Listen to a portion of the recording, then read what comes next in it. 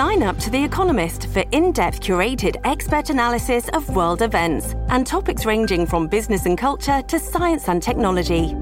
You'll get the weekly digital edition, online-only articles, curated newsletters on politics, the markets, science, culture and China, and full access to The Economist Podcast Plus. The Economist is independent journalism for independent thinking. Go to economist.com and get your first month free. This episode is brought to you by Shopify. Do you have a point of sale system you can trust, or is it a real POS? You need Shopify for retail. From accepting payments to managing inventory, Shopify POS has everything you need to sell in person. Go to shopify.com/system, all lowercase, to take your retail business to the next level today. That's shopify.com/system. Hello, everybody. This is Marshall Poe. I'm the editor of the New Books Network. NBN listeners like to read books and buy them. So we thought we'd tell you that right now, our friends at Princeton University Press are having a remarkable site-wide sale. You can get 50% off books, including ebooks and audiobooks, with the code 50, F-I-F-T-Y, at checkout until May 31. You can save some real money on Princeton University Press books. I encourage you to go there and check it out. 28 March 1938. I enclose the draft of a letter which Dr. Robert Eisler asked me to address to you on his behalf. Dr. Eisler is an Austrian Jew. What has happened to him since the Anschluss I don't know. I hope he is safe, for he is a pleasant little man full of knowledge. Whether the knowledge is always sound, I am not in a position to say. I know that R.G. Hawtrey has no very high opinion of his mathematical economics, but Dr. Eisler is a good lecturer and can make his subject interesting. So I am glad to commend him to you for anything that you can do for him, for if he has succeeded in escaping from Austria, he will assuredly be in need of it. Yours sincerely, F. Ashton Gwotkin. 1938 was a dark year in Vienna. Just how dark a year it was became apparent when I spent a week going through Eisler's boxes at the Warburg Institute in May of 2016. For me, it was a powerful way to break through the numbness that is sometimes unavoidable when thinking about the Holocaust. Reading through the letters of people who were trying to make sense of what the Nazis were doing in real time was a chilling experience.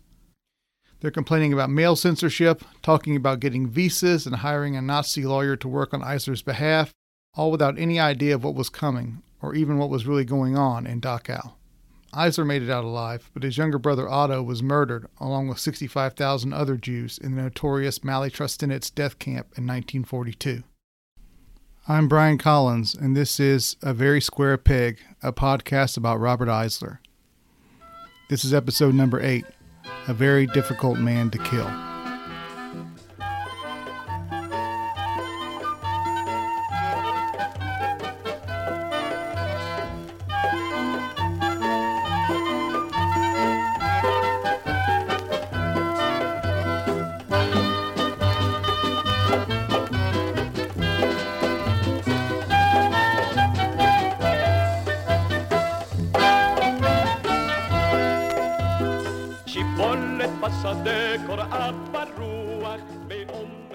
We'll be talking with Stephen Beller about the 15 months Eisler spent in Dachau and Buchenwald in a little bit. But first we should fill in some blank spots in the timeline. I need to point out that I've been leaving out a lot of Eisler's activities so that we don't completely lose the thread of his story. For instance, since the 19-teens, Eisler has been writing to museums trying to convince them that they have attributed their artworks to the wrong artist or time period. Sometimes they wrote him back telling him that he was crazy, and other times they accepted his findings. So along with everything else he was doing, throughout his life he continued to do what we might call the traditional work of the art historian. But he was also intensely involved in philology. When I was describing his argument with Solomon Zeitlin earlier, I said that he died before the Dead Sea Scrolls were published, but that's not exactly true. In 1896, Solomon Schechter discovered a document in a Cairo synagogue and published an English translation of it in 1910. It wasn't until some fragments of the same document were found among the Dead Sea Scrolls 40 years later that people actually knew where it belonged. Eisler did actually write about this text that Schechter discovered.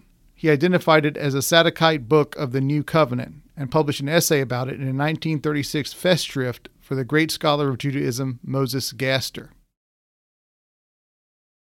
A couple of little side notes.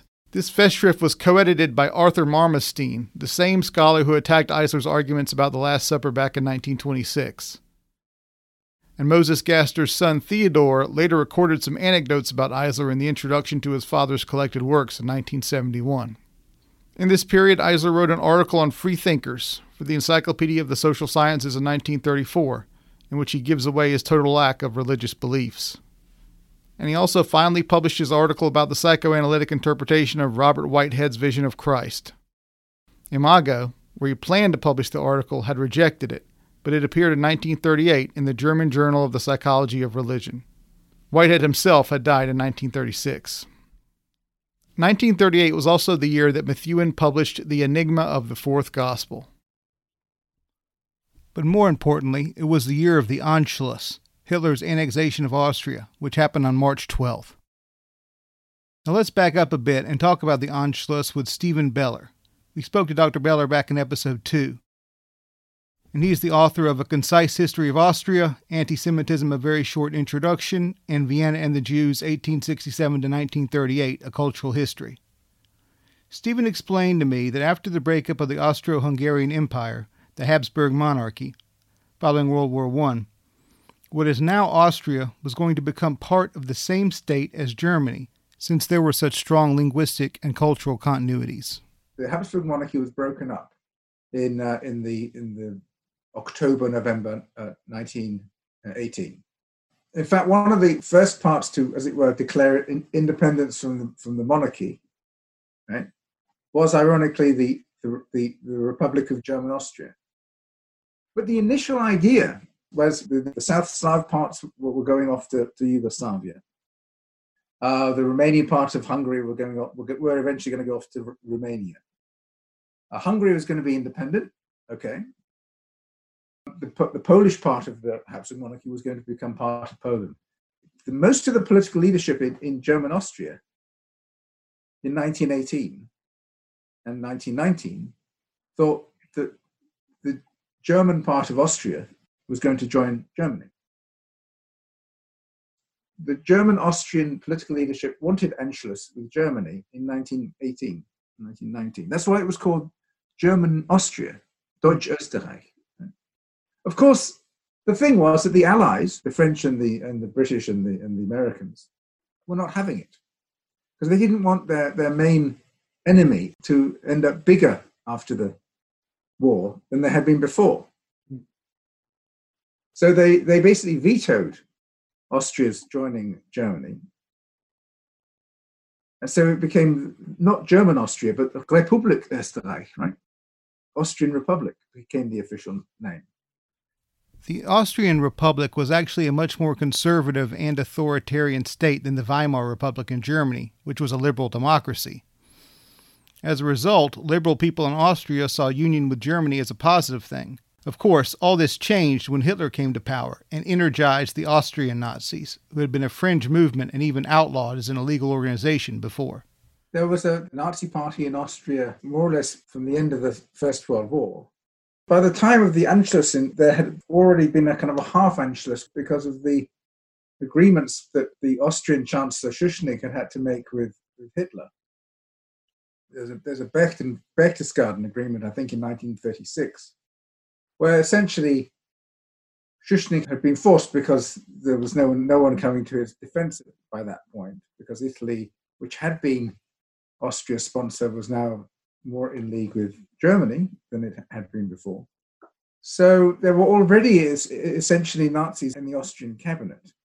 They weren't officially Nazis, but they were effectively Nazis. Right? In other words, people put in there by Hitler.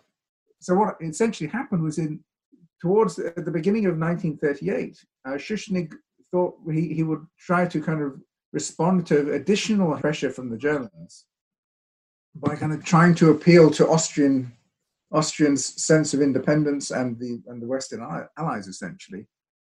And he set up this referendum asking Austrians whether they would be independent or not. And that was to be held, I believe, on March the 12th.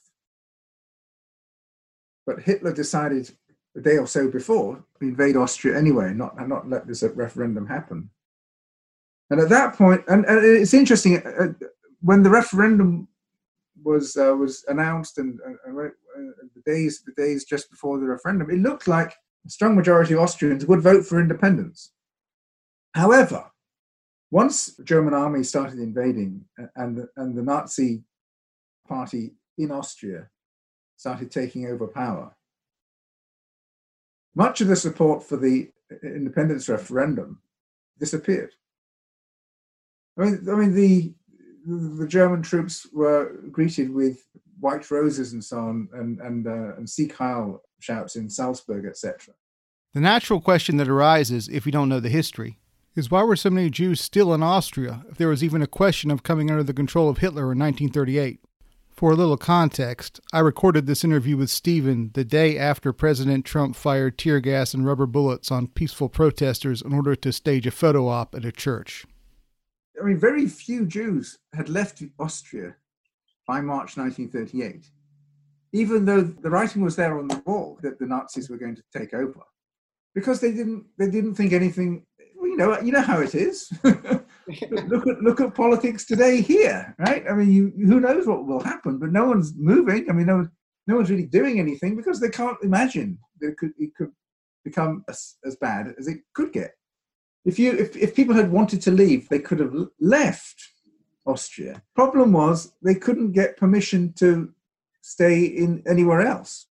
That winter, Eisler was trying to set up a lecture tour of England to get out of Austria. He reached out to Morgan Phillips Price, the Bolshevik-sympathizing British MP who was such a big fan of Eisler's The Messiah, Jesus, and John the Baptist, but Price was unable to help. Following the Anschluss, Eisler wrote to Oxford about being appointed to the wild readership in comparative and natural religion, thereby gaining a way out. On the day after Hitler held a rally in Vienna attended by 200,000 Austrian supporters, a letter came expressing regret that Oxford was unable to offer any assistance. Desperate to find an escape, Eisler wrote to friends all over Europe and America asking for help. Finally, his old friend Gilbert Murray stepped in and secured him the Oxford Post, which he was to have taken in October and held for 3 years. But on May 20th, Eisler was arrested and sent to Dachau, where he became prisoner 16547. There was a spate of essentially political arrests immediately after the Anschluss. Another month went by, however, until there was this spate of arresting and deporting to Dachau. Sometimes we think that the German the real violence of the Third Reich against Jews only started in November 1938 with the Kristallnacht. But in the Viennese case, in the Austrian case, the violence had already been there from the first day. In fact, the day before the German army arrived in Austria. I think for people they were expecting to be arrested, right? They came in the middle of the night. This other period when people got carted off to Dachau in, I think, April and May, the authorities practiced a rather kind of subtle thing. Someone would go around to the apartment and say, "Oh yeah, we just wanted to ask you a few questions, right? In a nice manner. Please come down to the police station with me. We're just asking you some questions." And then they'd end up in Dachau, right? But there was no real warning that that's what was going to happen. So there wasn't one policy right from the beginning. In fact, the first month in Vienna was basically what they called Wildarisierung, right? It was a wild Aryanization. There was no control over what happened to Jews. Basically, local Nazis just took their property, or beat them up, or made them wash the sidewalks and so on and so forth. But a lot of it was just taking property, basically looting. When the Germans came in, reasserted control over the process in about a month or 6 weeks after the Anschluss. That was actually greeted by Jews as bringing order to the process, right? Almost. What was interesting was that Eichmann, when he came, he was given the job of getting the Jews out of Austria, right? But he also made a kind of devil's pact with the Jewish community. And the way Eichmann organized it, most of the administrative part of controlling Jews, taxing them, making them do all this stuff, right? Even delivering them at one point to Dachau, right, was through the Jewish community. So he got the Jewish community to basically do his bidding. Now, of course, from the Jewish community's point of view, from the leadership of the Jewish community, they wanted Jews to get out, escape, because they realized there was hopeless, right? So the emigration, the expulsion of Jews happened with Jewish agreement. I asked Stephen how people like Eisler, Jews who had converted to Catholicism, fit into this dynamic. Now, there weren't as many as you think there were, right? The number of Catholics who were of Jewish descent, there wasn't a huge amount of them, but they were not regarded as Jews by the Jewish community, really. I think they were reluctant to help Catholic Jews, as it were, precisely because they had enough on their hands with helping the Jewish Jews, as it were. Dachau had already been in operation for 5 years, but most of its inmates were political prisoners, along with gypsies, homosexuals, Jesuits, and a large number of Jehovah's Witnesses, who were known in German as Bibelforscher, or Bible students, which Eisler, as we will see, remembers as biblical scientists. The 2,000 Jews arrested after the Anschluss, many in so-called protective custody, were the first large group of Jewish prisoners sent to the camp. In the weeks following Kristallnacht, the pogroms throughout Nazi Germany on November 9th and 10th, following the assassination of a German diplomat by a Polish Jew, the number of Jewish prisoners in the camp exceeded 13,000. Most of them were released after their property was confiscated and they agreed to leave the country. I asked Stephen to explain to me what this prisoner transfer was all about, and why Eisler might have been sent to Buchenwald instead of released.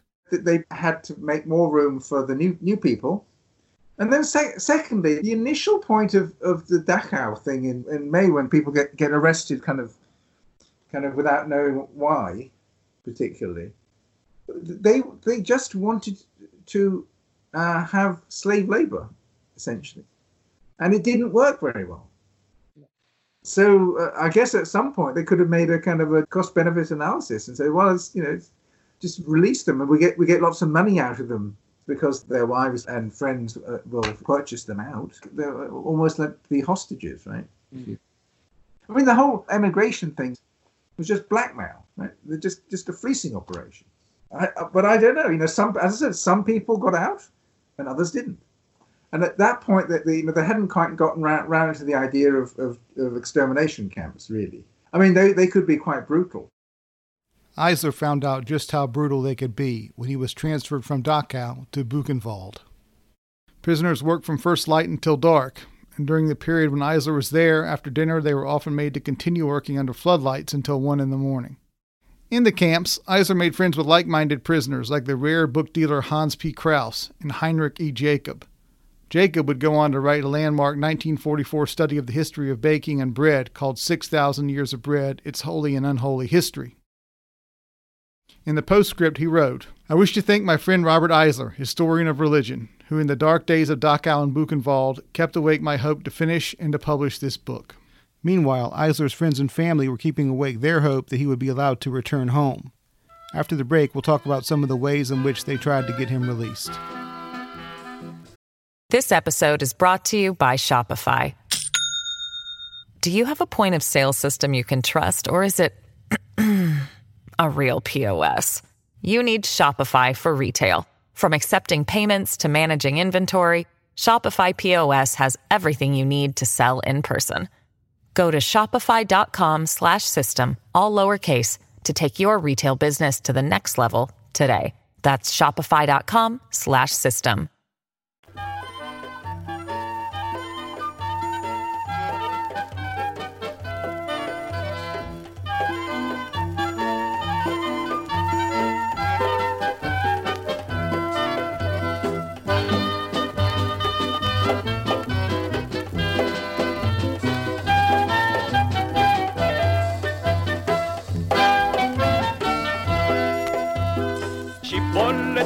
Dekor abaruach be'omeskar inim kirav ובמרחב הרים יום כבר יפוח השמש כתם בזהב אורו היורו שורו בני כפרים כמה הן בשלה כבר על ועם קיצונו של ומגל בראשית החציר. תיאורים כמה זרח הכותרת שבה יבול וברכה לקראת בו הכותבים בדבר מטהרת הרש לעומר מחכה. Eisler's wife, friends, and Oxford University attempted to get him released, but everyone was pretty confused about what was going on. W.A. Wordsworth was especially persistent in trying to get Eisler freed. He wrote directly to Oxford. I am glad to know that Oxford has done what it could, but I hope this does not mean that you think it useless to make any further attempt. There must always be a certain incalculable element, and I have an impression that this time may be favorable, however little this appears on the face of it. It is perhaps possible that if the German authorities are hoping to drive a hard bargain in the financial negotiations, they would be disposed to pave the way by some concession that would cost them nothing, but will give a good impression in England. Doubtless you know that Eisler's visits to England were partly in connection with some financial theories. I think he persuaded one of the investment banks to experiment on his ideas. He had worked out some ideas with a French mathematician by which they were confident that they could forecast a year in advance the trend of the rise and fall of values of various types of investments. He believed that if the government would act upon those principles, it would go far to solve the unemployment problem. It is all beyond me, but I think he told me that the investment trust company, I forgot which it was, had got good results from the year's trial of it. Perhaps the financial method of approach may be a dangerous one to try on the German authorities, but if you can get at the facts, it might be worth considering, as the plea of scholarship has been unsuccessful so far. Eisler's colleagues also wrote to the Society for the Protection of Science and Learning, a British organization that formed in 1933 as the Academic Assistance Council to try to help scholars displaced or imprisoned by the Nazis. It still exists today as the Council for At-Risk Academics and has helped scholars from places like Iraq and Zimbabwe. The Society's General Secretary, David Cleghorn Thompson, actually knew Eisler and seems to have done everything he could to help him, but without result. In March of 1939, when Eisler had been imprisoned for 10 months, a man named A.M. Ruff wrote to the Society that he had found someone willing to pay Eisler's fares to England, give him and his wife a place to live, provide them with an allowance, and then get Eisler a job in Istanbul. But Ruff was understandably confused about how exactly to describe Eisler, and identified him as a professor of Slavonic languages. The Society's Assistant Secretary, Esther Simpson, who went on to get an OBE for all the work she did during the war, wrote back. I am replying to your letter of March 13th in the absence of Mr. Cleghorn Thompson in Scotland. Your letter concerns Dr. Robert Eisler, whom you describe as Professor of Slavonic Languages at the University of Vienna. There is no professor of that name at the University of Vienna, but I think you must mean the economist and historian Robert Eisler, who is now in a concentration camp. I am afraid that the guarantee which Mr. Allen very kindly offers will not assist Dr. Eisler. There is a position available for him at the University of Oxford, and a visa ready for him to come to this country. The sole difficulty lies in the attitude of the German authorities. The officials at the University of Oxford have taken every possible step to secure Dr. Eisler's release, but without success, even though they have the prestige of Oxford and the assistance of the Foreign Office. Eventually, Eisler was released from Buchenwald in 1939, just before the invasion of Poland and the outbreak of the war. In a letter to Eisler, a friend wrote that one of their mutual acquaintances, quote, was under the impression that you had died in a concentration camp, but I told him that you were a difficult man to kill, end quote. After Eisler was freed, the New Testament scholar Wilbert Howard sent him a clipping of a review he had written for the Enigma of the Fourth Gospel, along with some words to the effect that he was glad Eisler was alive and that under the circumstances the authorship of the Gospel of John was probably the last thing on his mind. Eisler responded, Sincere thanks for your congratulations and expression of your sympathy, for which I am sincerely grateful. In December of last I was no more in Dachau but in the much worse camp of Buchenwald. I am glad to say that I have not been overwhelmed by any feelings of despair, but on the contrary, I am counting my mercies, thanking Providence and my many friends for the renewed opportunity of continuing my research work. If only my wife could get out of Austria where she is still living. Fortunately, our house is far away from any likely field of aerial warfare or any military action, and will join me here before long. I should indeed call myself extremely fortunate being here among such good friends in such lovely surrounding which I hope will never be converted into a wilderness. Thank you also very much for the cutting of your review. To me, these problems will never sink to a subordinate place. I have been speculating a good deal about them while working in the labor gang to the limit of my physical powers. And it may interest you that I have had some very fruitful and comforting discussions with one highly educated and intelligent member of the primitive Christian Adventist community of the so-called biblical scientists, the members of which are mostly in the German concentration camps, about 500 in Buchenwald, and more cruelly treated even than the Jews because they believe Hitler to be the foretold Antichrist. The kingdom of God, a political organization to be realized here on earth as a reign of justice and loving kindness, and because they refuse military service. I was greatly surprised to hear this man who had studied Hebrew and Greek, as well as theology in order to be a teacher and preacher among his brothers. They have no clergy, should have read my German Jesus Basilius and derived from it what he felt to be the strongest possible confirmation of his and Judge Rutherford's interpretation of the Gospels. I had no inkling of the very existence of this sect and was deeply touched to witness the exact counterpart to the Roman persecution of the catacomb Christians going on before my own eyes. It is difficult to exaggerate the silent courage and deep honesty of these simple souls. My learned friend was an isolated case among others. While we Jews would sabotage the work we were forced to do for our Nazi enemies whenever and wherever we could, these men not only never did anything of this sort, but told us time and again that you must not deceive or damage even those who tortured you. While it was often a curse to have to work under a corrupt and often rowdyish Jewish foreman, habitual criminals, bullies, and gangsters were often appointed as labor bosses, so-called capos. Everybody considered himself fortunate to work under a foreman of the biblical scientist persuasion, these people being selected for their posts because of their dependability and honesty. When I discovered this letter, I had just about given up searching for some account of Eisler's time in the camps. But then there it was, in English and with relatively neat handwriting, no less. Most of the letter is a lengthy response to Howard's critiques of his arguments about the fourth gospel, but there are a few passages in the description we just heard that I would like to talk about. First of all, we know that Eisler arrived in England alone after he got out of Buchenwald. From other correspondence, we know that he stayed first with a Dr. and Mrs. Gurney of Oxford, and then probably at Ripon Hall, a hostel for theological students that had been moved to the hamlet of Boar's Head near Oxford in 1933. Second, Eisler claims that the subject of the authorship of the fourth gospel never left his mind when he was locked up. This tracks with Heinrich Jacobs' recollection that Eisler encouraged him not to give up publishing his own book about the history of bread. I first thought this was a strange thing.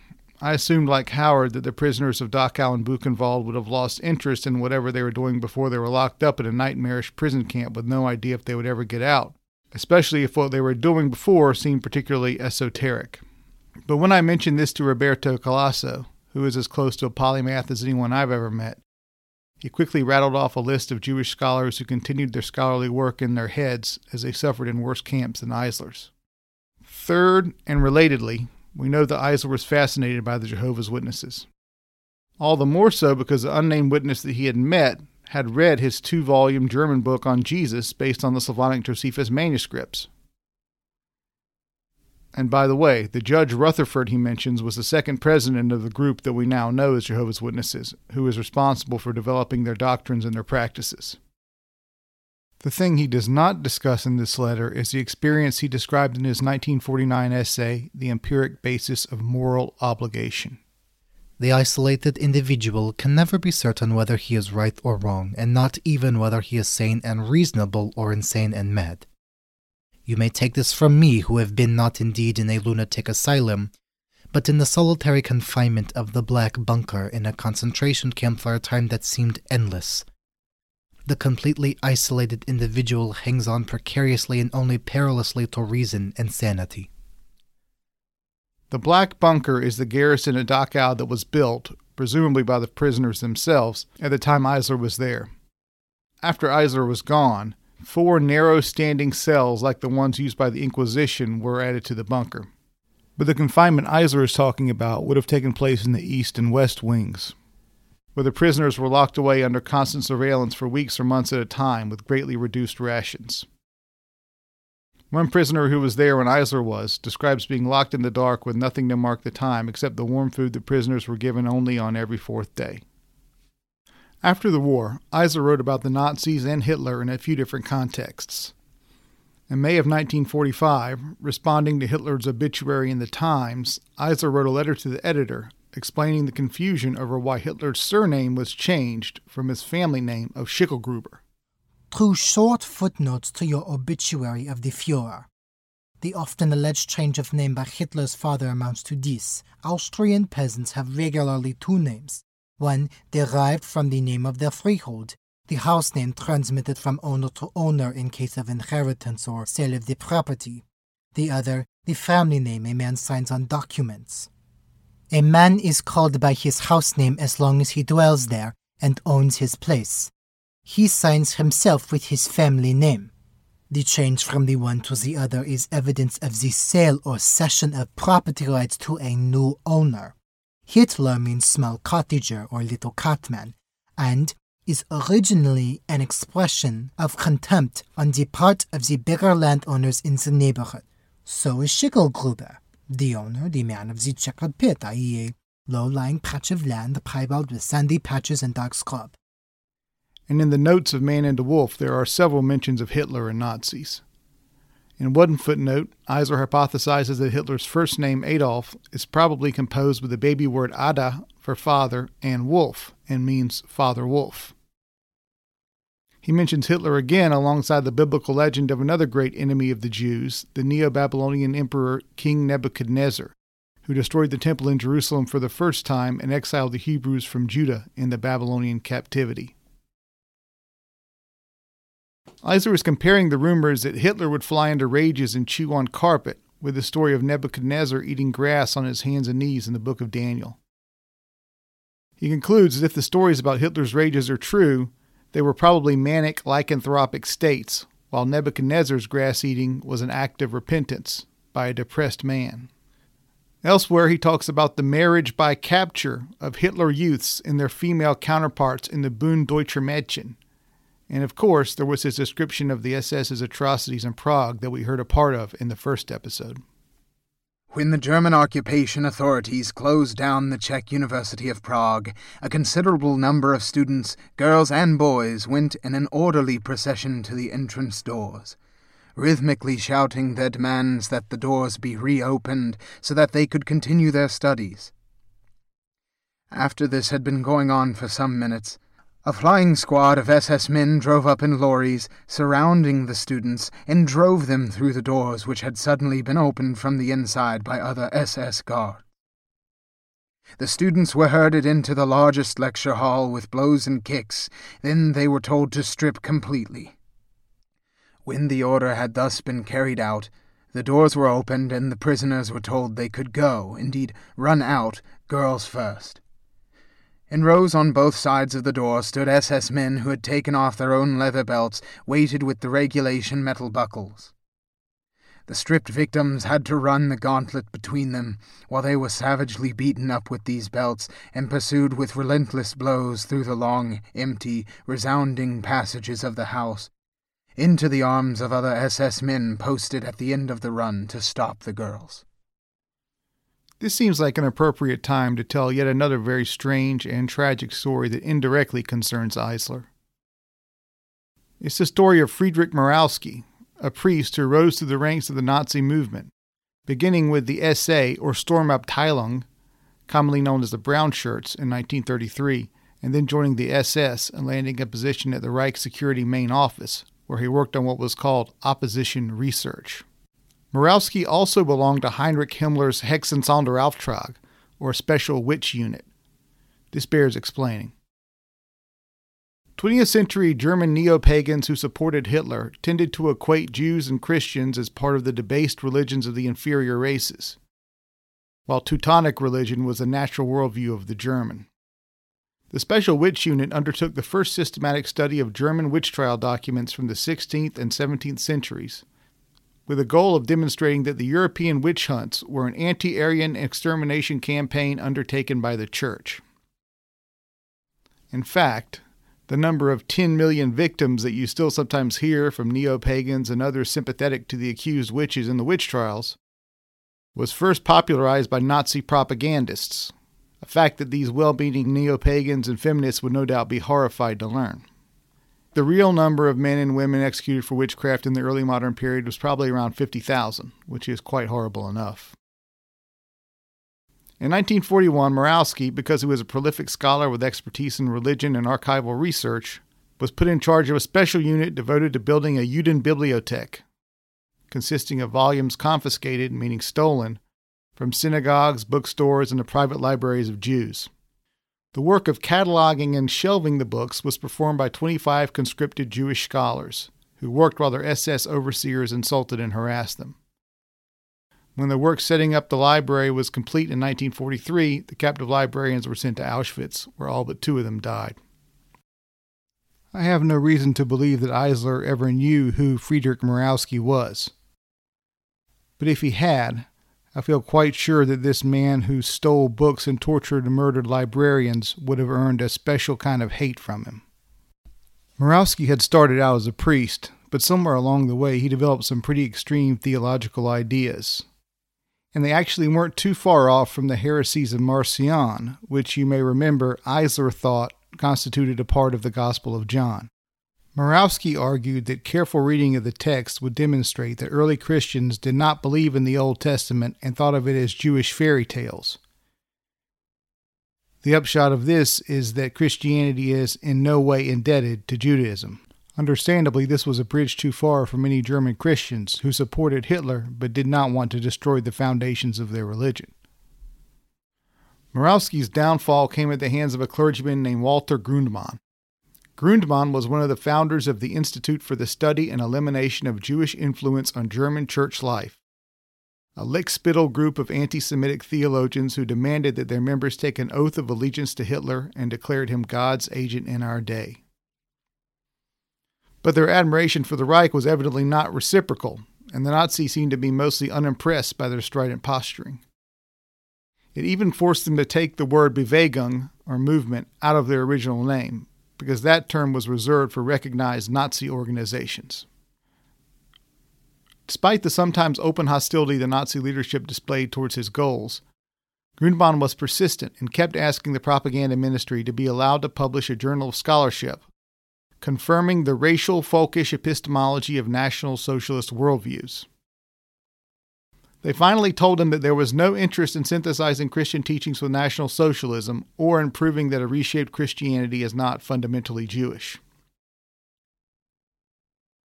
Grundmann suspected that elements within the party were pushing the anti-Christian views that were causing the Reich to keep the Institute at a distance. His suspicions were confirmed when he discovered a pamphlet titled Jesus of Nazareth, King of the Jews, written by Friedrich Murawski and published in 1940 by the anti-Semitic publisher Theodor Fritsch. Reading the pamphlet, Grundmann recognized parts of the argument as having been lifted from Eisler's German book on Jesus, and reported to Murawski's commanding officer that he had plagiarized a Jew. As a result, Murawski was expelled from the SS in 1943. He eventually committed suicide 2 years later along with thousands of other Nazis, the same year Eisler's article, Man and a Wolf, appeared in the Hibbert Review. That's it for this week. Next week we will conclude Robert Eisler's story with a look at his last decade spent living in England. We will see Eisler get in arguments with the BBC, refuse to become a British citizen, lose the confidence of most of his former friends, and produced what I think are his most important works. I'd like to thank my guest, Stephen Beller. For this week's episode, the voice of Robert Eisler was provided by Caleb Crawford and Logan Crum, with additional voices by Brian Evans and Kiara Ridpath.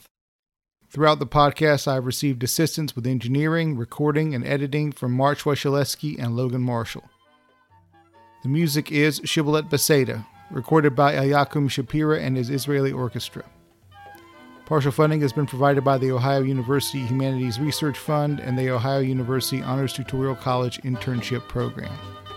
Special thanks also go to the Warburg Institute at the School of Advanced Study at the University of London and the Griffith Institute at the University of Oxford. שיבולת בשדה קוראה ברוח בעומס גרעינים קירב ובמלך הפרים יום כבר יבוח השמש כתם בזהב אורו היורו שורו בני כפרים כמה הן בשלה כבר אלפי הכפרים יצאו אל ומגל בראשית חציר תזהורים כמה זרחק כותרת שבה יבול